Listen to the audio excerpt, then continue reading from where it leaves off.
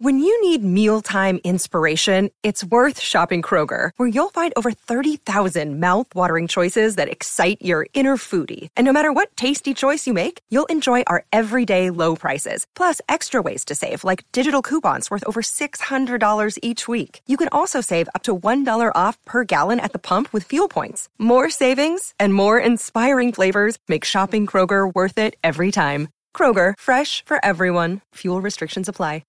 Welcome back to the Longacres Finance channel. If you've listened to some of my recent content, you likely already know that I am a fan of Skyworks Solutions. The company recently released their fiscal quarter 3 earnings results, and I wanted to share some of the news from the earnings report as well as the earnings call with you today. I've already shared my thoughts with my Patreon community, so if you're a member there and you had a chance to read my thoughts, this episode may be a little repetitive. Part of being an active investor in individual businesses requires some due diligence. I personally try to look at earnings results for all of the companies I am invested in. Most of the time, I just do a cursory review, but sometimes I will dig a little deeper, especially for my highest conviction stocks. And Skyworks is one of them.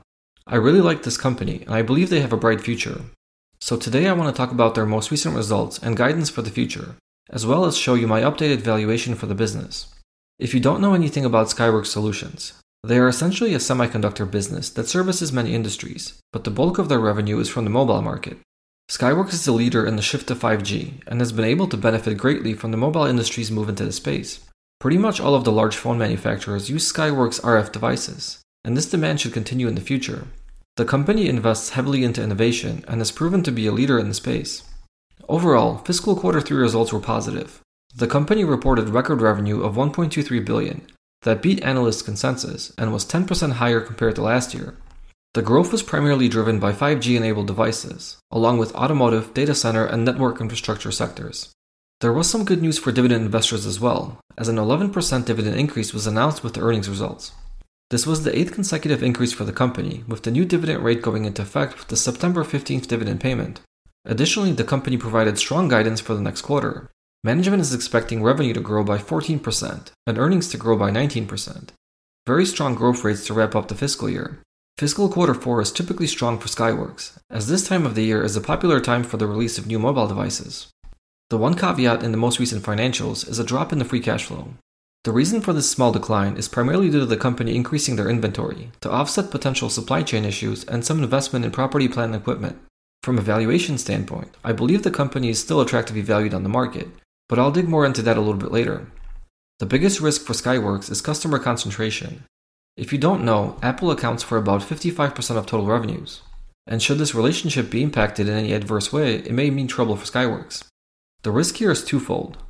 1, a competitor could take away market share from Skyworks.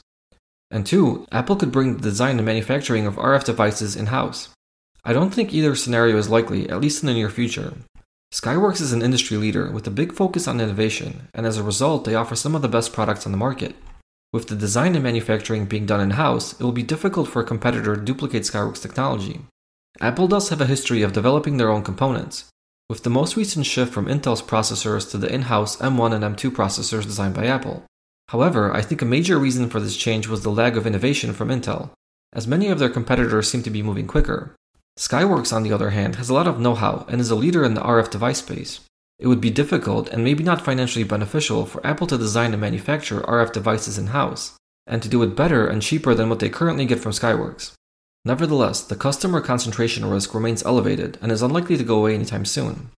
Skyworks does have other segments they service and a robust list of customers. One of the more interesting spaces is the infrastructure and automotive business that was acquired from Silicon Labs. During the earnings call, management reported that the integration is going well, and initial results have been above expectations. This acquisition was anticipated to provide growth of numerous segments for Skyworks, and I am optimistic to hear more on this from management in the future. And finally, onto the bad news, which to be honest is not that bad at all. Given the most current trailing 12-month financials, my valuation of the business has trended lower, but the company still remains attractive. And most importantly, I believe after the fiscal year is over, my valuation will revert back to previous levels or even higher. When I provided this update on my Patreon page, Skyworks traded for $112.50. Today it trades slightly lower, around $109. This gives us a forward dividend yield of 2.28%, with the 5-year trailing dividend yield being 1.43%.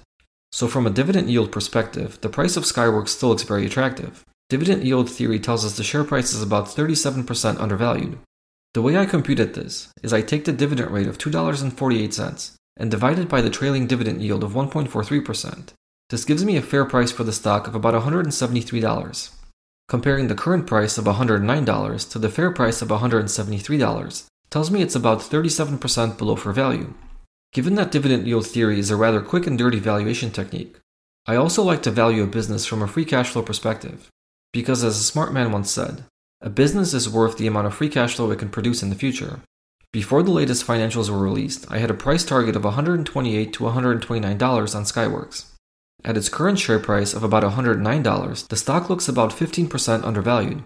Not as much as dividend yield theory is suggesting, but still a good bargain. Here's how the valuation has changed with the latest update. Cash from operations has declined from $1.6457 billion to $1.5866 billion, and CapEx has increased from $600.5 million to $610.7 million. Combined, this results in a 6.6% decline in free cash flow. Offsetting this reduction in free cash flow is the reduction in the number of shares outstanding.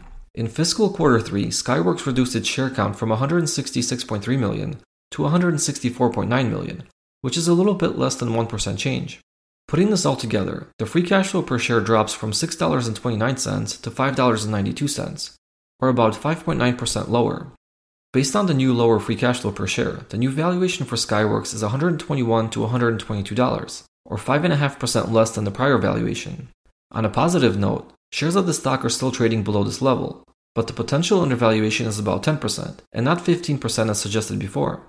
To me, it's still an attractive deal, and I also believe the company will post very strong results in quarter 4, and I expect the valuation to jump back closer to $130. I don't know why the price of Skyworks was driven so low this year, but I am happy that I am able to grow my position at what I believe is a discounted price. This is just my opinion based on the research I have done. I am not trying to convince anyone to invest in the stock. You must decide whether this company fits your portfolio, and at what price the stock makes sense to you. I hope you enjoyed the video. If you did, please give it a like and subscribe to the channel. Thank you for watching and see you next time.